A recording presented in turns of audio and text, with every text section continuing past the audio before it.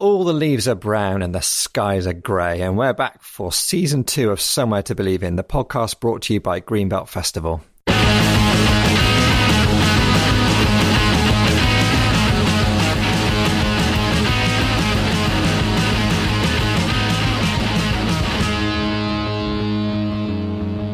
Hi, Catherine. Hi, Paul. So we're back with episode 2 of our new podcast. Back with episode 2, back in a lockdown. Back in a lockdown. Same old, same old. It wouldn't feel right doing a podcast without being in some form of lockdown. I don't know what we're going to do in the future if ever we get through this. I wonder if anybody would listen if they've got better stuff to do. How about you, Catherine? Are you dreading it?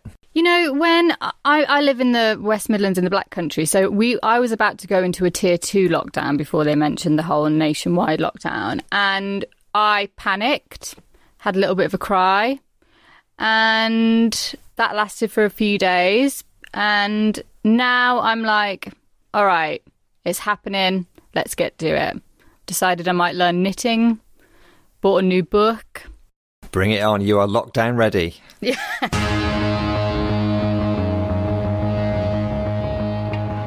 We've just been selling tickets for the festival. We've gone through our early bird ticket deadline, all that sort of stuff, and sales are going really well. People are buying tickets as if they want to buy a little piece of hope in the future. And in a way, the more we go into lockdown, the more I'm anticipating and hopeful for being back in that field. Yeah. I've started to really miss dancing.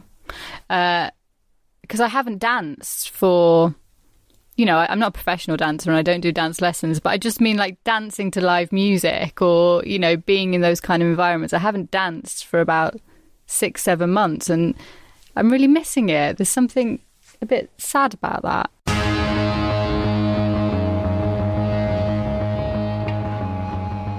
Talking with the artists is making me remember the sort of space that we're so careful to build. And we hope that people are enjoying these conversations with some of our artists who we've grown to love over the last few years. But as well as booking these artists, and that takes a long time and careful consideration, we put a lot of care, don't we, Catherine, into the way that we welcome those artists on site and the way that we, quote unquote, look after them.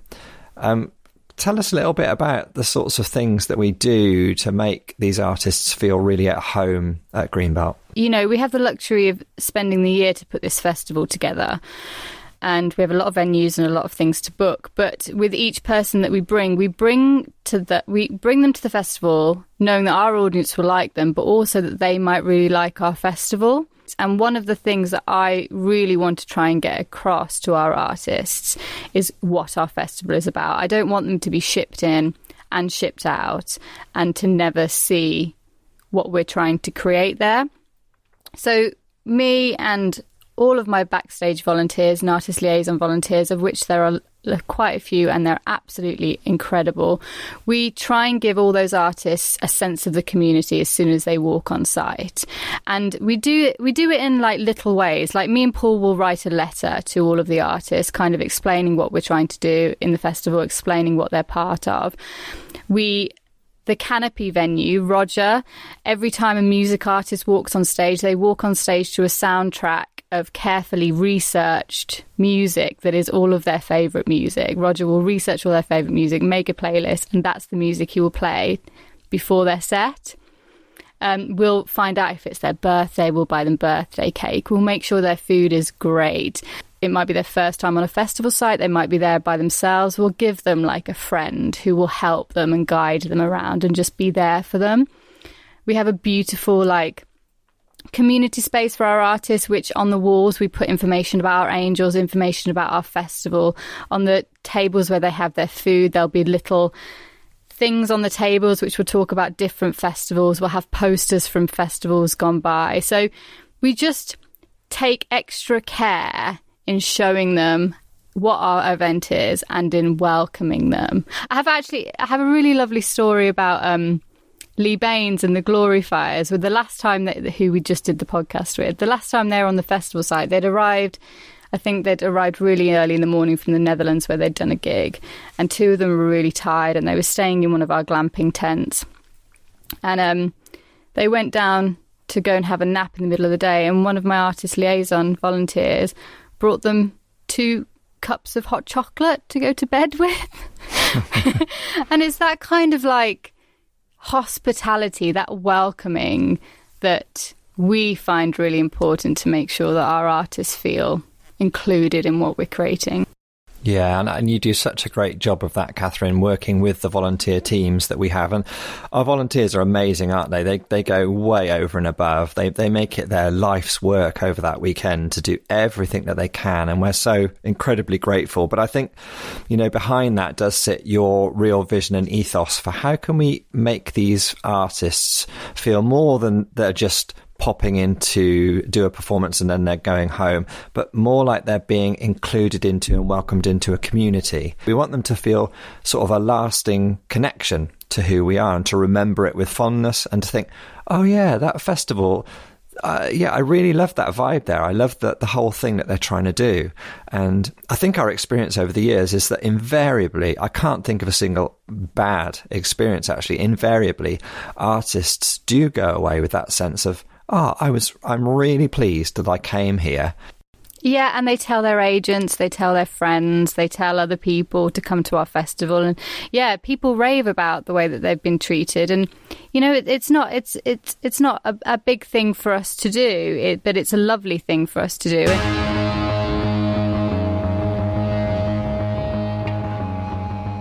And today we're going to be talking to Josie Long. Oh, wonderful woman, wonderful comedian. So some people might not have heard of Josie or know too much about her. What sort of rough headlines can we give people that will help them into this, Catherine? I think I read a quote by Owen Jones that said, Josie Long isn't just somebody that talks about social justice, she gets stuff done. And I like that, and that's true, because she is a comedian, but she also has a wonderful charity called Arts Emergency, which is helping young people have access to careers in the arts, giving them mentorship, giving them help and guidance, especially in areas where that might be a bit difficult. She's an artist, a comedian who we've wanted to bring to the festival for a long time. We managed to get her to come in the end in 2015. We've loved her work. Everything about her work made us think, do you know what? She would be perfect at Greenbelt and she would love Greenbelt. And as you'll hear in the conversation, it turns out that did happen to be true. Plus, she's hilarious. She's brilliant. She's just so good at her job. She's so funny. She's so wonderful. So perfect for Greenbelt. I should say that very near the beginning of the conversation with Josie, while we were getting settled in, one of her headphones fell out. And so there's a little bit of rustling while she rescues that from her desk and puts it back into her ear. But stick with it. It's very, very, very short-lived.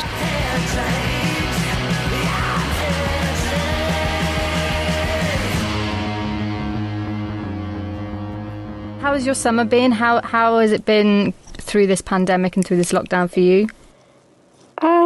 Well, I was in lockdown in a very small flat in London with my partner and my 2-year-old. And so it was very much an intense and difficult experience. Like, we'd gone from our daughter just going for the first time sort of to nursery regularly, and so both of us kind of starting to claw back a bit of creative and work time, to suddenly being trapped in a space that was far too small for us. And on top of that, we were just before lockdown, we'd finally, after years and years of saving and trying, we'd got an offer agreement in principle for a mortgage. And so we were hoping to go and look at places and move to Glasgow. And it was literally the week of lockdown that we were due to be going up and looking. And so it really felt like, obviously it was not a personal thing, but it felt really like, why have they personally targeted us at this crucial time? So yeah, it was a bit of an intense time, and it was hard in some ways not to be like, this is exactly the place I didn't want to be. Not that I didn't want to be with my daughter or anything like that, but the specifics of our housing, it really kind of made me treat my surroundings with a bit more gentleness and kindness. So me and my daughter especially would be going on little walks. We live next door to a little nature reserve space, and so we just would end up seeing swans go from an egg to a swan over the course of the summer, and seeing little moorhens and coots going from like nest building to egg laying to eggs hatching, and trying to find snails and ants. And so it kind of my focus went to very small everyday natural things every day, which was cool. That was a nice part of it. Taking my daughter to explore the same kind of woods and the same little walk by the canal and stuff. Aside from that, I did a lot of streaming, a lot. Me and my friend Robin Ince do a podcast together called Book Shambles, and about 3 days after the pandemic hit, we were like, right, we need to stream all the time. So we basically streamed the daily morning show for about 8 weeks, 10 weeks, forever. And at the time I was a bit like, this is not a sign of good health. But now I think it really got us both through it, because it gave us structure to our lives and let us kind of perform.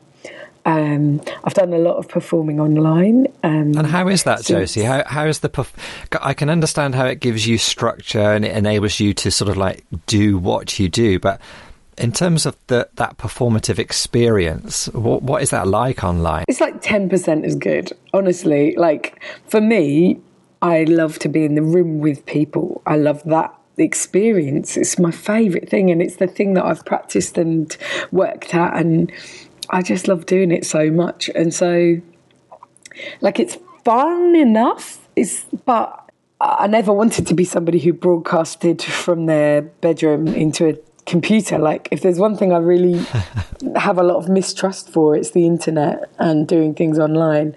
And it's kind of the source of where I've had a lot of traumatic experiences. So like, it's really harsh to be like, great, I have to go online to do this.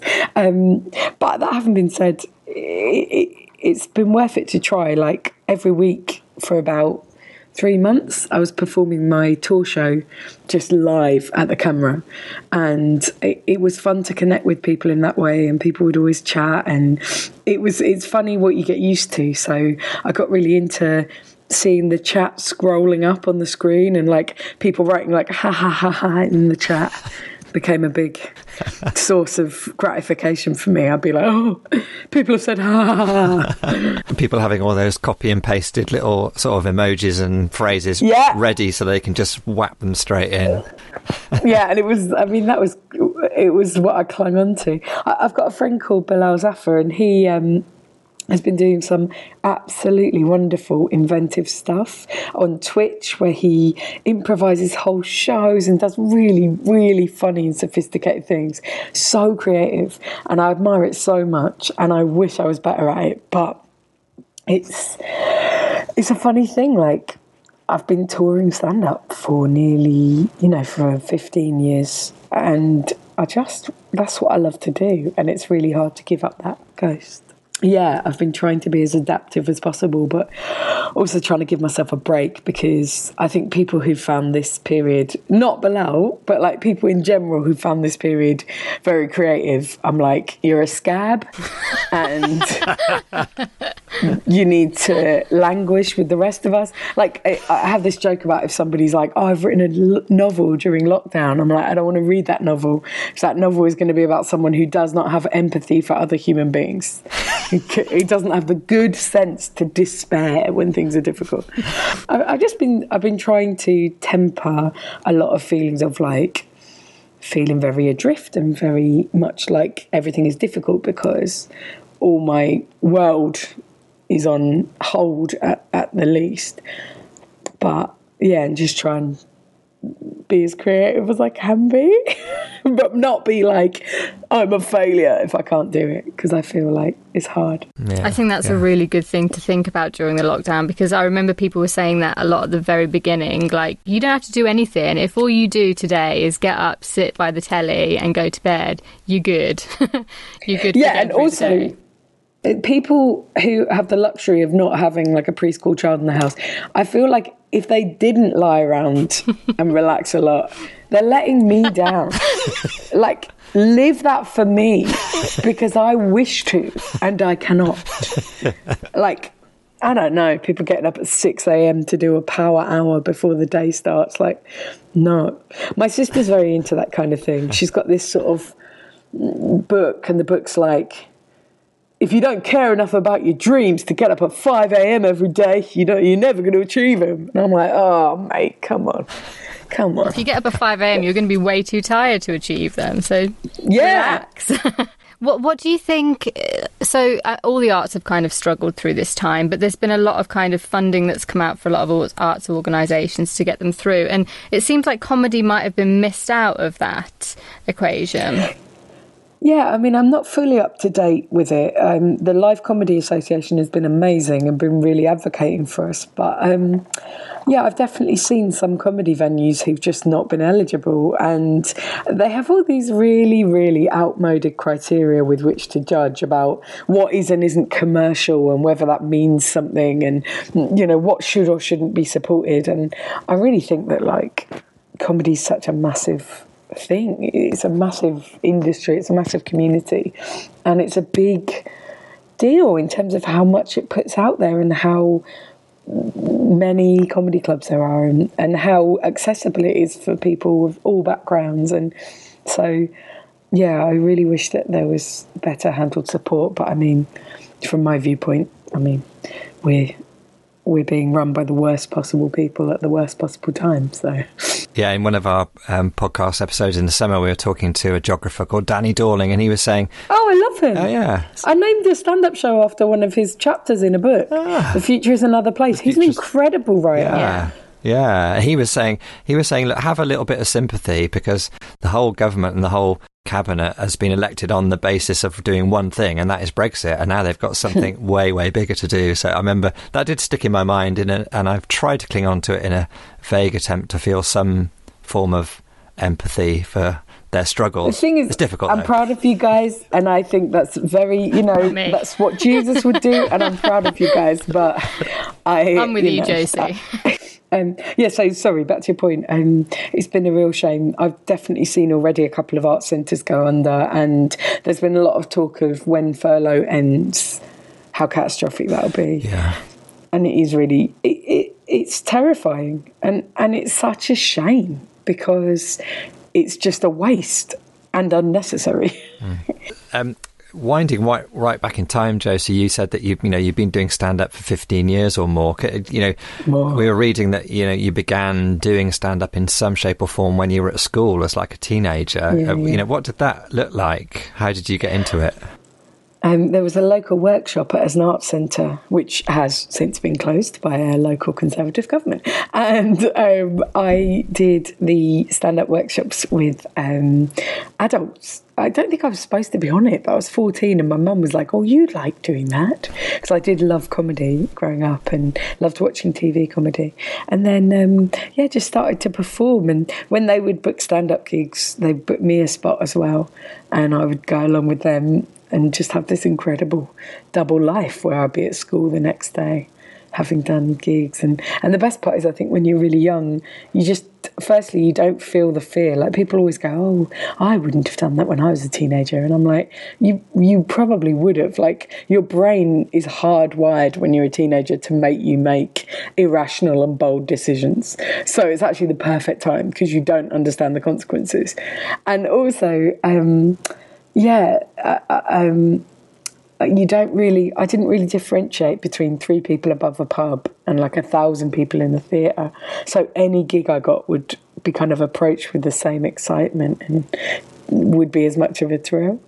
So it was really fun. I used to gig quite a lot as a teenager, and when I went to university, I set up some sort of fun comedy clubs where we would go around lots of different university buildings and do anarchic nights, and then get thrown out and have to find a new venue because we'd broken a table or we'd thrown pizza at the wall or something. Like, just such like very, very tame things, but yeah, and then when I left university, that was when I was like, right, I'm going to gig every single night and I'm going to just see whether I can try and make it as a professional.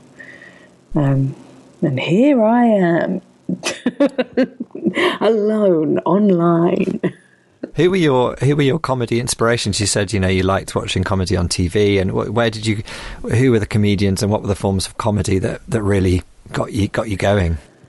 So I really loved Monty Python. I would watch Monty Python with my dad, and although there was quite a controversy about it, I can never remember which one is the English way of saying it, because my dad is quite religious and I wanted to watch Life of Brian and it was forbidden in the house. And then when I did watch it, I was a bit like, oh, I feel like this isn't actually sacrilegious. Like, this is kind of just like a bit of fun, but yeah, it was a big deal. That was a forbidden thing.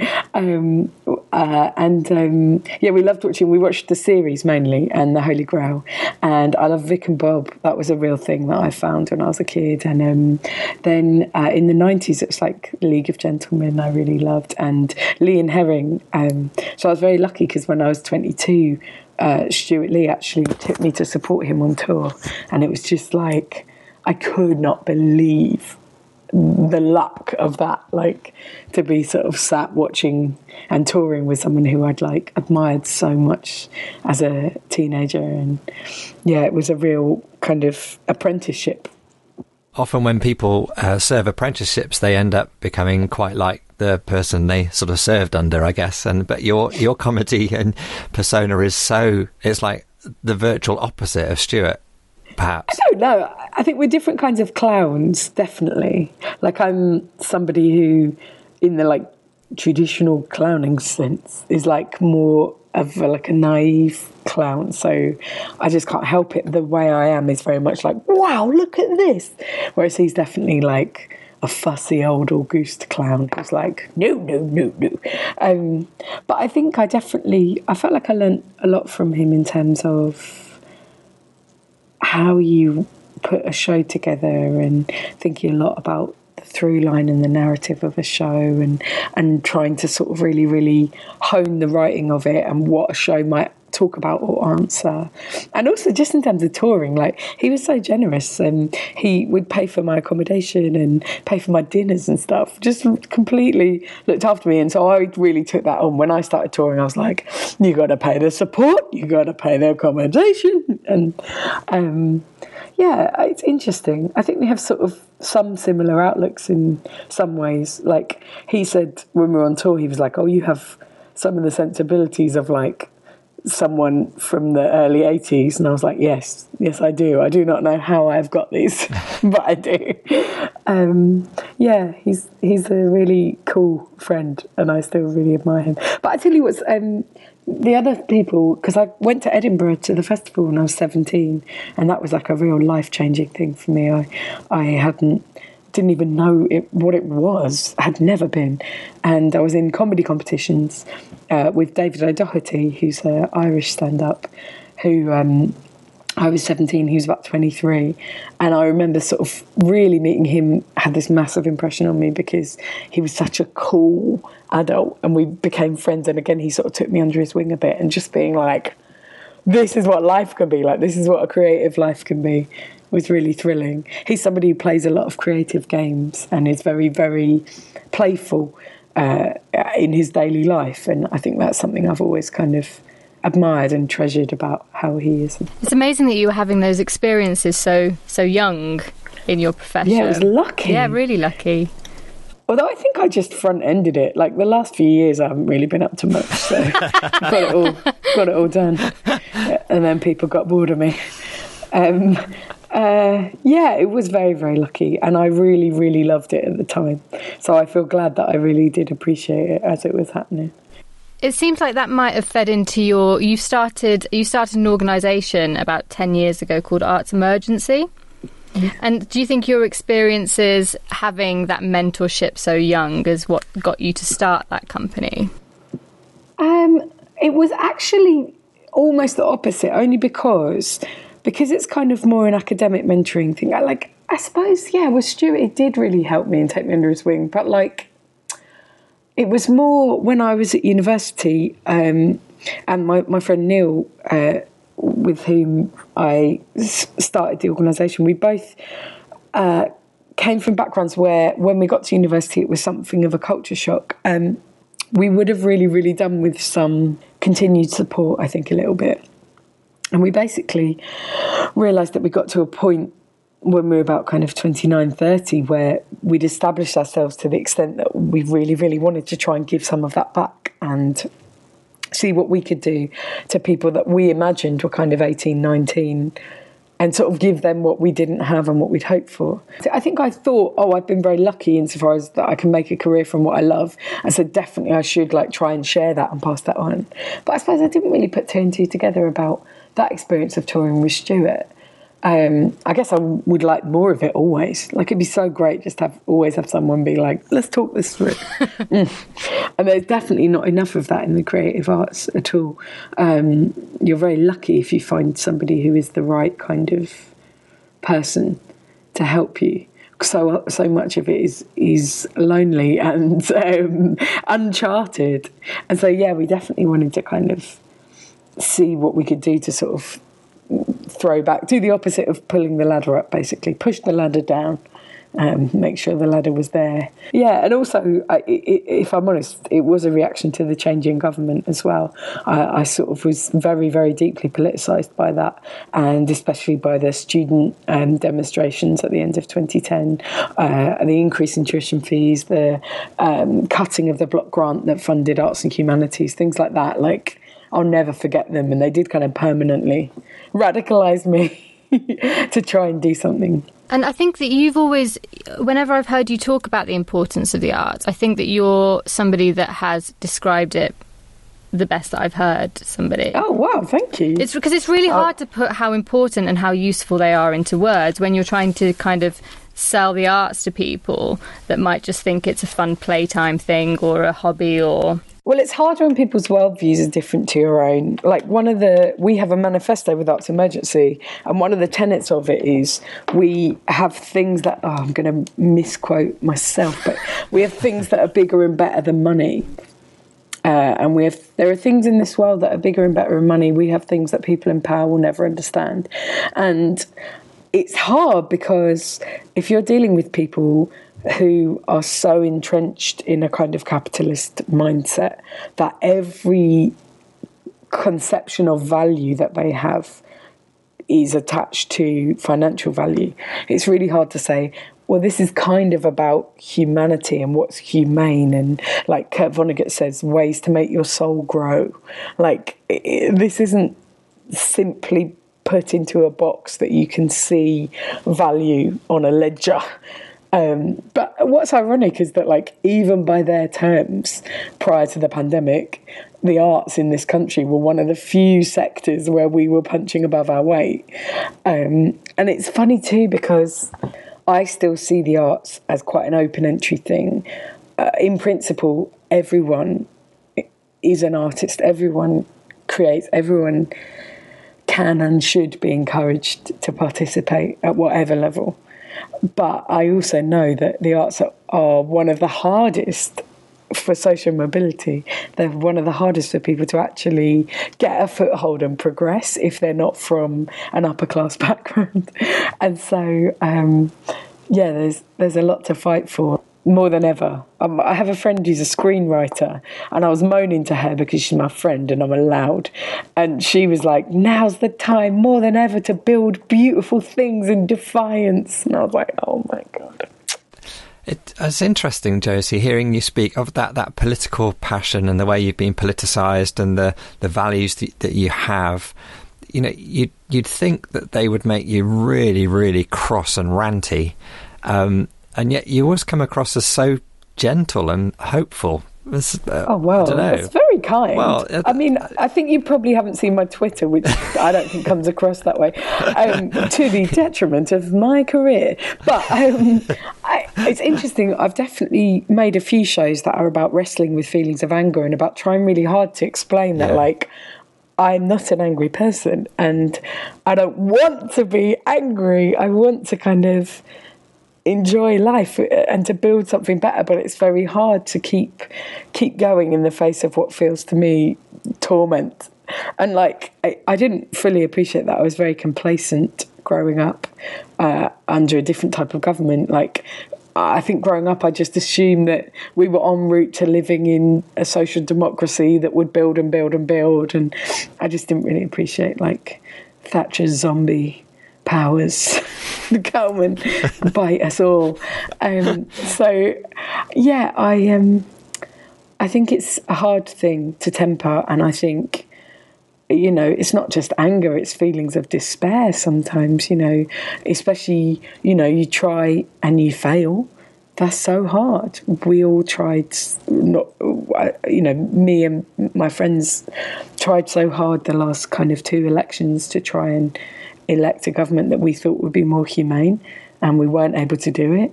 And that is bitter. Like, that is a bitter pill to swallow, especially when ever since then people have blamed the people who tried for it and not the people who perhaps did not try or tried to harm. And it's been really a horrible thing to have to sit with. And, you know, especially now when these horrible things are happening in government and around us, and you just sort of sit there thinking, we tried so hard for things to be different to this and we didn't succeed. Like, yeah, trying to keep a part of you that still dares to dream and trying to keep some peace in your heart and a bit of like generosity and solace. Oh my gosh, it's a real challenge. But I would say there having a 2-year-old is very helpful, because you just swept along by their enthusiasm for life, and you sort of know that you're committed to them and their life and their future. I would also say, I mean, I'm an absolute splitter because I'm moving to Scotland so that I can live in a new country and not live in the same country. So we were speaking to another one of our artists in America, and obviously we've got the American elections coming up soon, and we were asked, and he's been somebody that's been fighting his political system for, 10, 15 years, and we said to him, what do you think if Trump wins? And he said, I don't think political change now would come from our politicians, from our president. Change has never come that way. It's always come from the people. And at the moment now, the people are starting to come together and demand more than they've done in the last, 10 years. If you'd have told me 10 years ago that looking around the world, I would see more and more people saying that capitalism is destroying the planet, and that we can't just tinker with capitalism and hope that everything is going to sort itself out, and that, market ideology is failing, I'd have been like, yeah, I mean, I love it, don't get me wrong, but that's just me and my 3 pals. And like, to see the fact that kind of so many younger people, and it's material circumstance, material conditions have got harder in the past sort of 10, 20 years. And so people can't just get more conservative as they get older because they're not enjoying any of the fruits of that. But I think it's heartening for everyone to see each other trying, and in particular for me, seeing younger people fighting climate change is the most beautiful and wonderful thing. And I had it in a show once, I can't even think where I got it from, this phrase that despair is a luxury. And actually, you can't just sit there being like, oh, I give up, because it's so selfish when you look around to kind of younger people and other people who they can't escape struggles. I feel very lucky that I'm able to move house to somewhere that I think is possibly going to lead to a slightly happier life for me. And I think that's not the case for everyone. And so you can't really go, it's too bad. Ooh. You have to be like, right, okay. But then I think it's funny too, because I've definitely tried through my work to speak about these things, but the people I admire are people who devote their lives to these things actually on a day-to-day basis. not me who's like sitting in an office being like, what do I think and feel about this? Like, cool. Yeah. I would say you're putting yourself down a bit by saying that, because it feels like you also have devoted a large part of your life to speaking your mind. And you said before it was to the detriment of your career. And we speak to a lot of artists that, you know, at some point in their career will come up against this. You need to keep quiet and toe the line if you want to be really successful, or keep doing what you're doing and have less success, but be honest with yourself. Have you ever come up against that? Well, I'm not even totally sure. I do remember when I first started to talk about politics, somebody took me aside and was like, you're making a really bold choice here and it's going to have ramifications. And I was like, what are you talking about? Now I'm like, ugh. It's coming out and quite clearly expressing a political stance and viewpoint is actually, I think, somewhat dangerous even within something like comedy, which is wild to me. Everyone's path is different, and I think I'm somebody who, even not to do with politics, I find it really, I don't have much guile. I'm not somebody who can conceal what they'd like to do. I'm not very good at playing the game to get a result, or like doing something because it's a means to an end. I like doing things as ends in themselves, and I don't find it easy to conceal what I'm really thinking or feeling. And I don't actually find it very easy to do things creatively that I don't have heart and soul commitment to. And so as a result, I think it puts you on a peculiar path. In my experience and opinion, I love the fact that I can create my own work and know that it's completely true to how I feel and to my worldview and things like that. The comedy landscape has possibly or probably changed quite a lot since you first did your stand-up in school. I mean, and then you talked about university organising those little club nights where you got thrown out for throwing pizza at the wall or whatever. And it feels like you like those small room traditional comedy club type settings and atmospheres, whereas, you know, the comedians now, they play stadiums and they do stadium tours. They're rock stars. Yeah, I mean, don't get me wrong, in my life I've never ever turned down a stadium tour, and I've never even turned down the idea of it. I just think you sort of can't escape what you are, and I do love DIY things. I mean, I played to I played to theatres, and I played to kind of 700, 800 people when I toured. Not everywhere, you know, it's not going to be 700 people in Winchester, let's be real. But that's the nicest place to live in the whole of the country, apparently. It always comes top of the polls. Is it? And they don't want to go out. No, that's it. They're happy as they are. But I do have a touring circuit of my own that I have built, and I really believe that it's possible to build kind of steadily and organically over a long career. But yeah, stadiums are not for me. It always boils down to, I hate the experience of going to a stadium. It feels really like you're paying £100 to watch someone on TV who's 2 miles away. And so I think you can't help but bear out your feelings. And so, like, I mean, it's not something I'm ordering from the universe. Also, like, I don't know, I have this really funny thing where I sort of want to just try and be as normal as possible and just try and live a very normal life. I don't like the idea of I'm not trying to like save up for a mansion so that I can hide from being, no, I don't know what I think I sound like a prick no matter what I say. And also, like, I'm just not good enough. Like, if I was more mainstream, I'd play stadiums, but I'm not. I'm too weird. And I look weird. And, like, you know, it's all those things. I think it's bad value. And also, it's creepy. You've got 100,000 people and one person. And it's like the epitome of, like, capitalism. It's like one person, like, sucking all the money to themselves. And the beer is always expensive, and and bad. You're always queuing and everything. Yes, it's hard.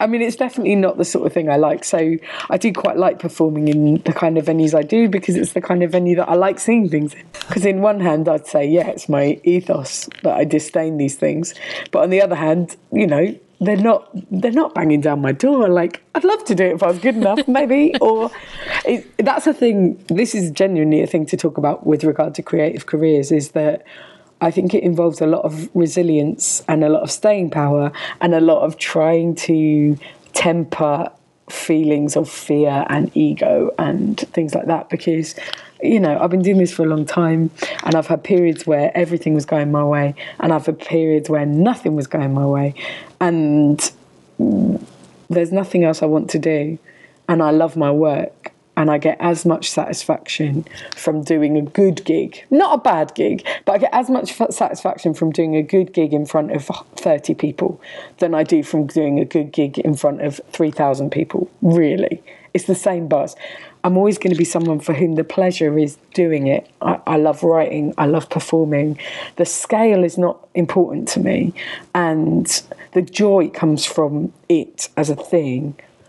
It would always be nice to have more people interested, and to have more success, and to have people wanting to commission my scripts and pitches that I'm putting out. But the truth is, the important thing for me is to keep going, and to acknowledge that, like, a creative life is 90% people taking your work and rejecting it, or not choosing you, or telling you that someone else is better than you, and you just get better at trying to filter it out, or just accepting sometimes you're going to feel jealous or sad or like a failure, and you can talk to a friend about it and eat a chocolate bar, and then you'll feel better. Do you think that any topics are off limit when it comes to comedy? No, I don't. I think that certain types of behaviour will face pushback. Like, if you're going to be horrific and abusive to people on stage, you will upset people and they will push back. What frustrates me is there are people who are deliberately cruel, inflammatory, racist, homophobic, transphobic, and when they get pushed back, they act as if they're the first person to ever be criticised on this earth, and they, like, mule. Since I've been doing comedy, the pushback I've got has been because I existed. And the pushback that I've got has been, like, often horrific online abuse that is completely disproportionate to me. And that I am not the slightest bit unique in that. Like, you add any other intersections of, like, race or sexuality or anything onto that, and the abuse that people get for existing on stage is, like, exponentially larger. And so when people talk about, like, oh, you can't talk about this on stage, you can't do da-da-da, I'm like, well, people can, and they do, and it's boring and shit. Like, so for me, I think often the debate is about that, but the truth of the matter is the people who experience the most pushback get it just for existing and not for what they've said or didn't say. I also think with comedy, sometimes people like to imagine that comedy only exists to, like, upset the apple cart and destroy sacred cows. And I think comedy is so big and beautiful. It's like art. Like, some of art exists to provoke and some of art exists to hurt. But it's so big, Comedy exists to be stupid and light and loving and connective and baffling and unexpected. It can be anything. So I'm always very wary when somebody starts saying, well, the point of comedy is to insult everyone. And I'm like, that's so dull and small and, like, one tiny viewpoint. I also think, however, that there is an interesting debate around kind of, as we become more sensitive or try to be more sensitive, how does that affect comedy and what does it mean for comedy? Because I definitely have seen in the past 15 years, there'd have been jokes that I would have made 15 years ago that had a certain cruelty to them. Not in any sort of terms of offensiveness or anything like that, but had a certain kind of cynicism or sneering or cruelty to them in one way or another. And definitely I look at them and think, like, oh wow, like, people were so harsh then because they felt that they were being ironic and it was all contained. And I think comedy does reflect the society of the time, and as times move you can look back and be like, ugh, that seems completely wrong now. Like, I think in the 90s and the early 2000s, a lot of TV comedy was so secure that fascism was just on the fringes, that they felt that if there any way of taking the piss out of it was fine, because the general consensus was this is irrelevant and will never harm us. You know, whether or not that was like naive at the time is one thing, but I think now people are like, no, this is scary. I couldn't possibly have that kind of jokes. And so again, like, I think in some ways, if you're trying to be truly sensitive to people, it probably is harder to be a comedian now, because you want to try and see how you can target no one and like see. And there'll be people out there who really disagree with me on that. There'll be people who are like, ugh, like, no, everyone should just toughen up. But for me personally, like, my dream will to be able to do things that were joyful and loving and inclusive. And so that's kind of what I want to work towards. How about that example that you mentioned earlier on, Josie, about trying to watch The Life of Brian, or thinking about watching The Life of Brian, or not being allowed to watch The Life of Brian with your dad, and that whole sort of like religious comedy thing, people perhaps of a certain religious type of mindset perhaps not being able to accommodate comedy? What do I think? I think that actually people love jokes. People of all religions love jokes. I also would say that on the whole, yeah, I think that like religious people that I know have a good sense of humour, and it's, you know, obviously there's going to be some religious people who are very cruel and dogmatic and powerful who like give that a bad name, but like, you know, going to Greenbelt, everyone loved it. They were great. I mean, I don't know. It's complicated, isn't it? Like, people care about the things they care about. Yeah. So can I talk to you a bit more about when your experience of coming to Greenbelt? I think it was in 2015. What did you think of it? How was it? Oh, I loved it. It was so nice. And I was with James Acaster, who's my friend, and who, sort of, I think, introduced me to it, because it's round by where he's from, isn't it? It's in Wellingborough, isn't it? Yeah. I loved it because the atmosphere was so gentle, and to me, I get a lot of like inspiration and heart from that. Like, I am somebody who basically, I really admire the Quakers and I want to be one, but I'm not going to be getting up at 9 on a Sunday morning, and if I am, I'm going to be doing childcare. No, it's sort of a long disappointment in my life that I don't manage to participate better, and so getting someone like that, where you see all these people whose religion extends beyond kind of themselves and their immediate environment outwards, in a spirit of like giving and activism in a sort of truly Christian way, is very nice to me.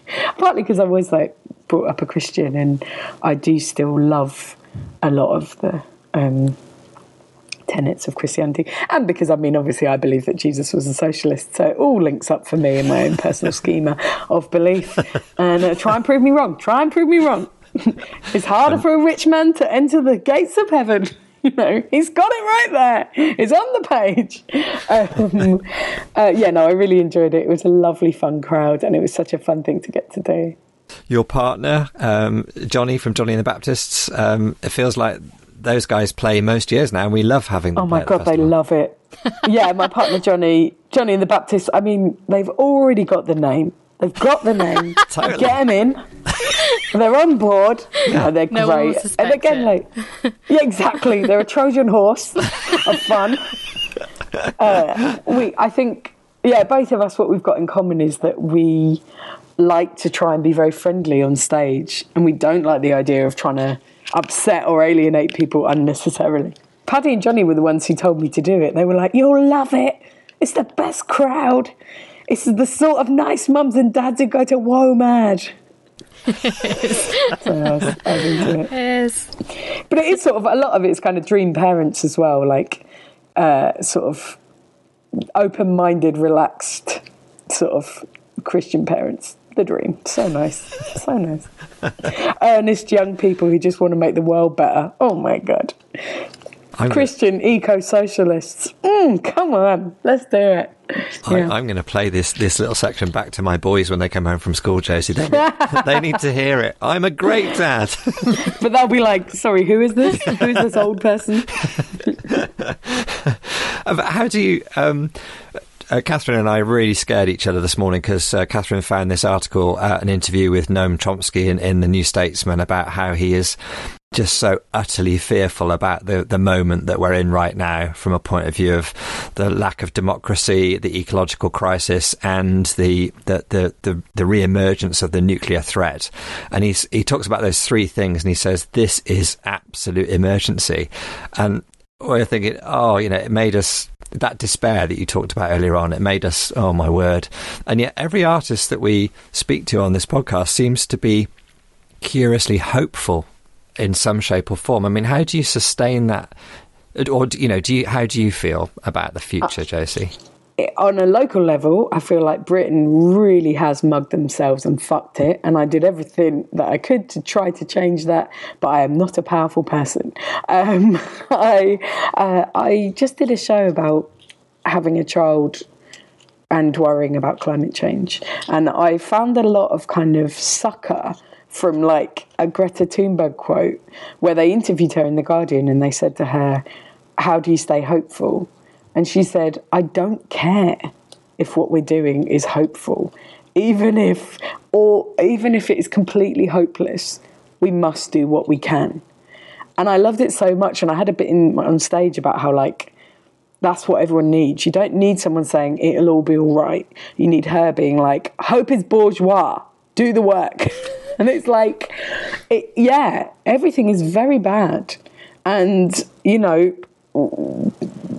things are very bad. And I feel, personally, in the last 10 years, it's been very clear to see things getting harder and the discourse toxifying and control over the populace sort of ratcheting up in a way that I find disturbing. And, obviously, ecological crisis, yes, it is very bad. But, like, all you can do is try your hardest to keep going and to be useful in correcting that as best you can. That's all you can do. And it's better to do that than not. Like, it's never, ever better to succumb to inactivity and cynicism and despair, because then best case scenario, things do get better and you're in fucking misery. And otherwise, you've had a miserable time the whole time getting there.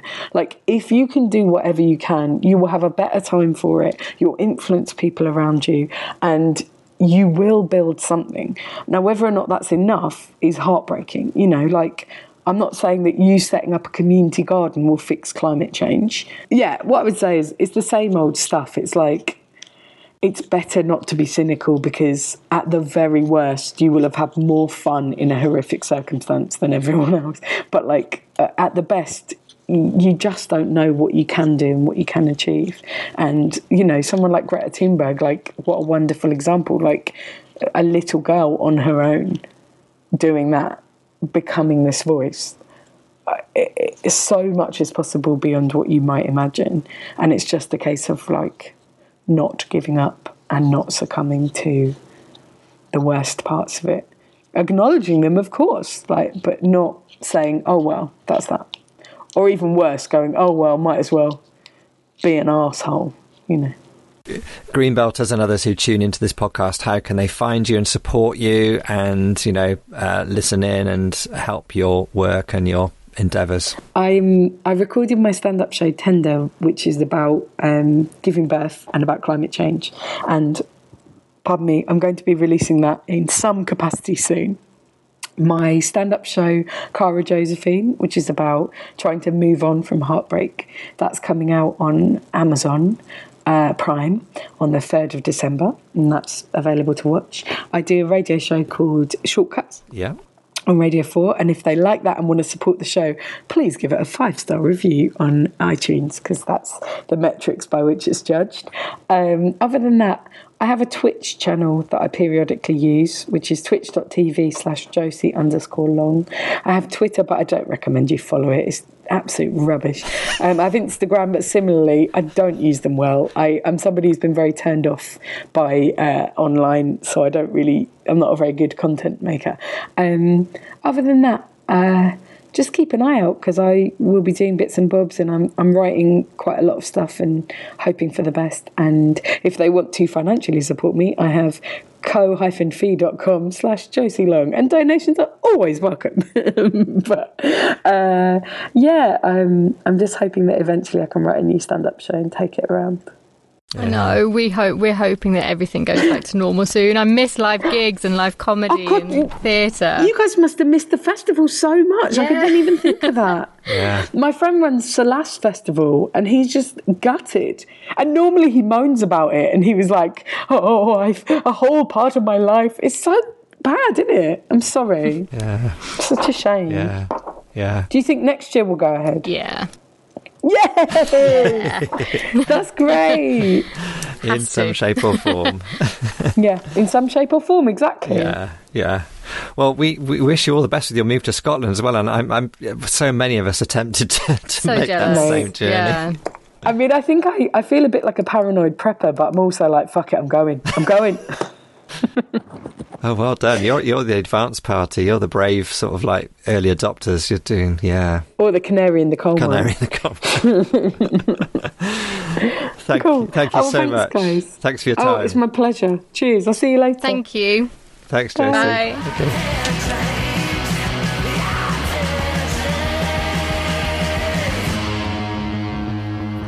So that was Josie Long. What did you think about that, Paul? Oh, it's great. I still sort of catch myself when we do these podcast recordings, and we use this thing called Squadcast, which is an online platform, and our guests come up, we see them in their rooms or their little lockdown places, wherever they're recording from, and I still get a real buzz. I think, hold on, Josie Long's name is on the screen. Hold on, it's Josie Long. We're talking to Josie Long. It was a real buzz to be able to just chat to her, and she was so down to earth.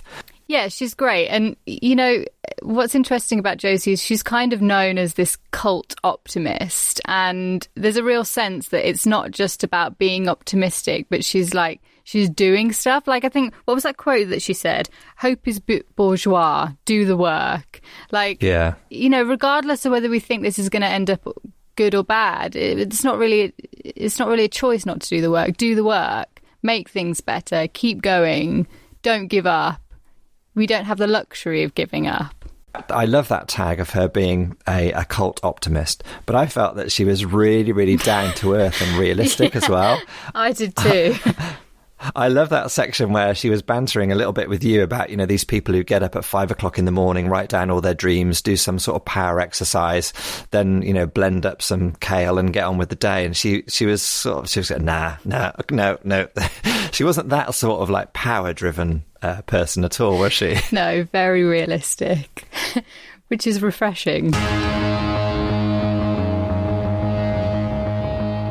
She talked about, you know, if you'd have told her, I think she said, if someone had told her 10 years ago that young people would be out campaigning and leading the way in questioning the whole market capital economy and really leading the way in protesting about climate emergency and climate change, she'd have said, oh yeah, that's a lovely idea. I love that idea. But she wouldn't have believed it was true. And she said it was one of the most beautiful things in her life at the moment was seeing that uprising of young people to demand change. I thought that was really good. Yeah, we've made strides. That is true. You know, 10, 15 years ago, would people have cared about the environmental issues that we do now? Would they be have tuned in to what a capitalist society looks like? And maybe not. And it's slightly double-edged, that, because in part things are getting so bad, and they're particularly so bad for young people, that you have to do something. And what about that thing she said, Jesus was a socialist? I think Jesus was a socialist. Absolutely. I think he was the original rebel. He was. Common purse, everything in common, you know. It's pretty socialist, isn't it? We always get into trouble when at Greenbelt we give the impression of, you know, having a particular political leaning because of the faith aspect of the festival. But, you know, at the end of the day, it's unavoidable, isn't it? He was a socialist. Or was he?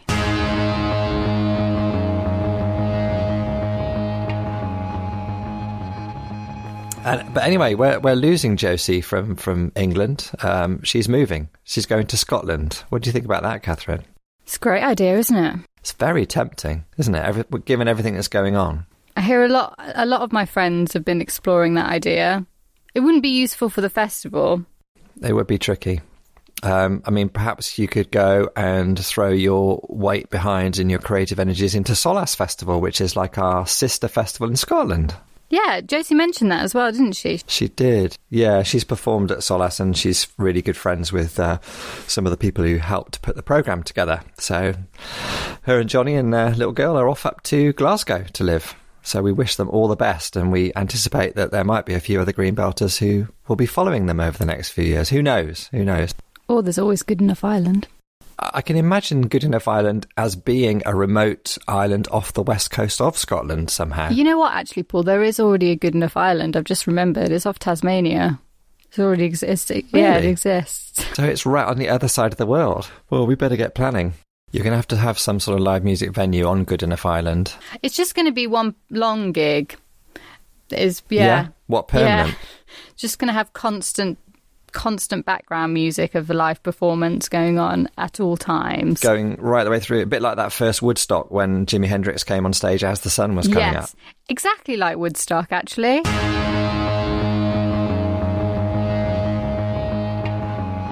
You know, Josie, as well as mentioning Solas Festival, she also mentioned a couple of people that we have to the festival. She mentioned Danny Dorling and Bilal Zafar, both festival favourites. Yeah, and for me, I love those connections because it seems to bear out this community that we talked about, that we're trying to create, that we want artists to feel like they can belong with us and be part of the community. And when I see those connections or hear those connections, I think, yeah, it's starting to work, or it's not starting to work. It is a reality. These connections and this movement happens way beyond the festival, happens way beyond the field and those 4 days in August. This is a movement of people who are creating and making work and living and resisting and just trying to make the world a better place, and we're just a part of it.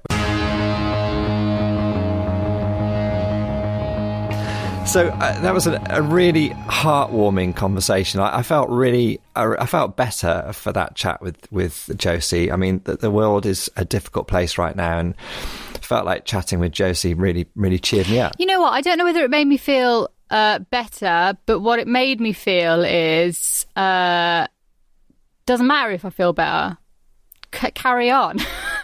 That's what it made me feel like. You know, stop wallowing over how you feel, and you got to do it.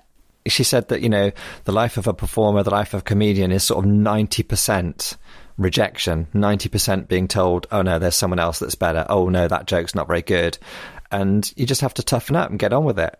I thought, wow, yeah, you know, the life of an artist does incorporate a lot of pushback.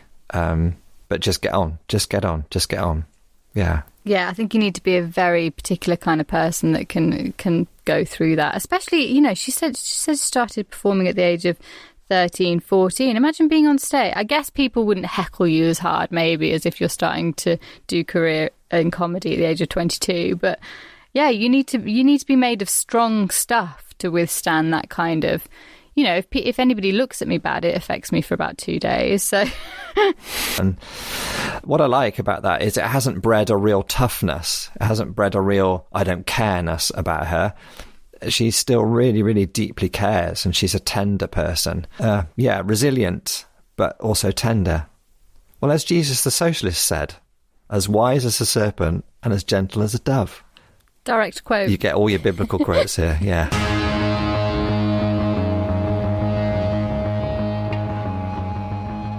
So thank you very much for joining us again for episode 2 of Somewhere to Believe in podcast. Next week, we've got the wonderful poet, educator, workshop leader, activist, artist, Manira Pilgrim on there with us. Yeah, that was an amazing conversation. Can't wait to share that with you. So if you want to keep in touch with us, please write in and tell us your thoughts on this episode or answer any of the questions that we've asked you on the episode. And you can do that using our email address, which is... stbi@greenbelt.org.uk.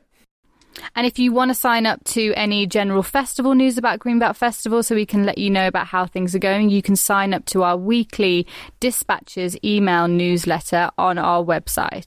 Out and about on socials, we are at Greenbelt on Twitter and at Greenbelt Festival on Instagram and Facebook. So please let us know what you're thinking on your platform of choice. Massive thank you for Josie Long for giving us some of her time for this podcast. And thank you to Daisy Ware Jarrett in the office for producing us, and Paul Truman for helping us frame the episode. And to Josh and Jake on our volunteer recorded talks team who do all the polishing and make us sound half decent before we release this. They're wonderful. We also obviously chatted to Josie ahead of the US election, and by the time this podcast comes out, the US election will have happened.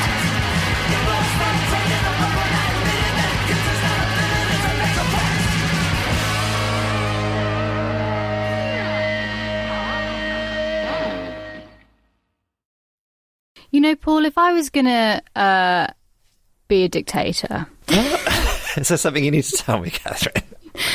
Well, what I've realised is if I was going to be a really bad kind of person in power, then all you have to do is keep everybody really happy. Because it's when things get hard for people, that's when they start causing problems for people in power and dictatorships. If they're happy, people will let things carry on mostly, won't they? It's when things get hard that people go, what's going on here? Why doesn't this feel good? What needs changing? So, yeah, I'd focus on keeping people happy under my dictatorship.